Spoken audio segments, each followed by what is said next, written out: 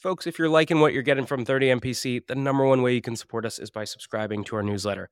Every week, you only get 2 emails. On Monday, you get a content roll-up of everything that dropped last week. And on Fridays, I pick one topic and I personally write a deep dive on things like how to cold call, how to run a discovery call, or even how to hire an AE. So if you're liking what you're getting here, take 2 seconds, go to the show notes. You'll see a button to subscribe to our newsletter, or you can go to 30mpc.com/newsletter and do it there. We'll catch you soon. Cheers.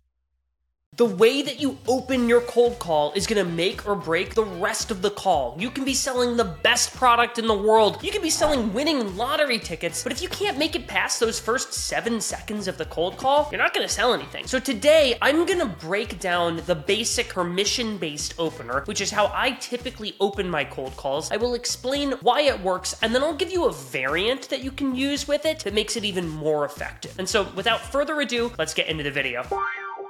The problem with most cold call openers is they actually confuse your prospect. And a confused prospect is not a prospect who's going to be receptive to your pitch. If you actually put yourself in the shoes of the person that you're cold calling, when they pick up the phone and they hear your unfamiliar voice on the other end of the line, they're instantly trying to figure out, wait, who is this person? Do I know them? Why are they calling me? And how long is this gonna take? This is an interruption to their day. You cannot forget that. And so unless you answer those things up front in your opener, you're gonna get hit with stuff like, hey, now's not a good time, click. Or they're gonna say stuff like, is this a cold call? And you're gonna be put on the back foot trying to overcome that. And so the way this is gonna work is when they answer the phone and they say, hello, you're gonna say something like, Emma, this is Nick Cegelski with 30 Minutes to President's Club. Look, I know you didn't expect me to call you this afternoon. Do you mind if I take 1 minute? I'll tell you why I called you specifically, and then you can tell me whether or not it's worth a chat. That sound fair? And what you'll see is I made it extremely clear who I was, what I wanted, and if they said yes, how long this would take. And because I've answered those uncertainties that were swirling around in the customer's head, 8 times out of 10, you're gonna hear, all right, Nick, go ahead. You've got 1 minute. And then you can roll into your pitch. And for the other 20% of people that turn you down and say no, well, you probably weren't gonna get them no matter what you said, so don't worry about them. And so that's your basic permission-based opener. All you're doing is you're telling them who you are, you're owning the fact that this is indeed a cold call, and you're asking for permission to continue with the cold call. And for most folks, that's gonna work most of the time. But let's talk about one twist you can put on things to actually make it a little bit more effective. The main problem with the permission-based opener is that you're asking for permission to someone who has no idea whether or not you're a telemarketer just dialing through the phone book A to Z, you're selling used car warranties, or if you're making an actual professional cold call. And so you're sort of gambling a little bit there. And there is one way to overcome that, which is to include the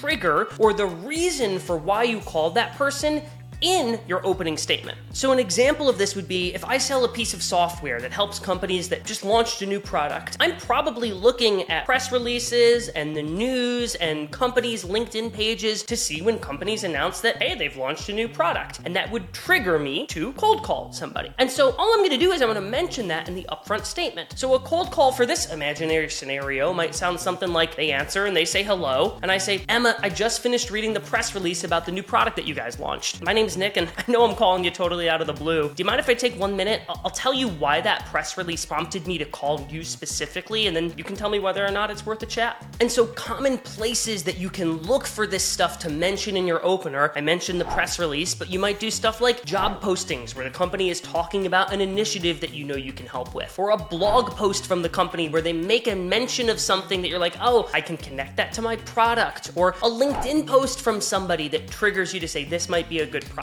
Because when you open a cold call and you say, I just finished listening to a podcast that you were on and it made me want to call you, the person's gonna be like, all right, I'm gonna give this person a shot. And so this is your variation you can put on the permission-based opener to get them to lean in just a little bit more. So that's your permission-based opener. If you are newer to cold calling, my recommendation is you start with the basic version while you're getting the hang of things. If you're more advanced, give that variation a try. I think you'll see pretty good results with it. Now, good news here, we have learned to make it past those first 7 seconds of the cold call. The bad news is, well, we've got to make it through the rest of the cold call now. And so you're inevitably gonna get hit with objections. And if you want to learn how to handle them, we've done a whole series on the Mr. Miyagi approach, which is how you can handle those challenging objections. If you enjoyed this video, let me know in the comments. Thank you for watching. We will see you on the next one.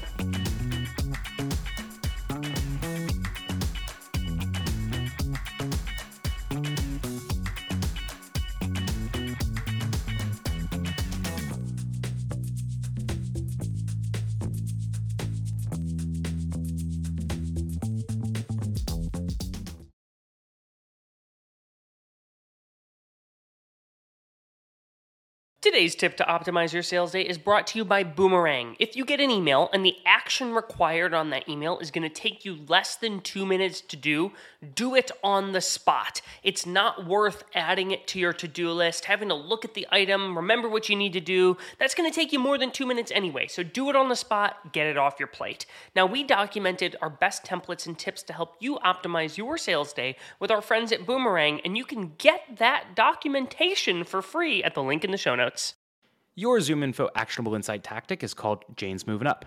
Why? Because that's the email subject line you'll use when you get a real-time notice that your prospect Jane just got promoted. From there, in the email, explain how ZoomInfo helps rising sales leaders win their first 90 days on the job by highlighting coaching opportunities or supporting a team-wide prospecting push. And you can try out this trigger-based email template for prospect promotion and 4 other scenarios inspired by ZoomInfo's go-to-market plays, link in the show notes.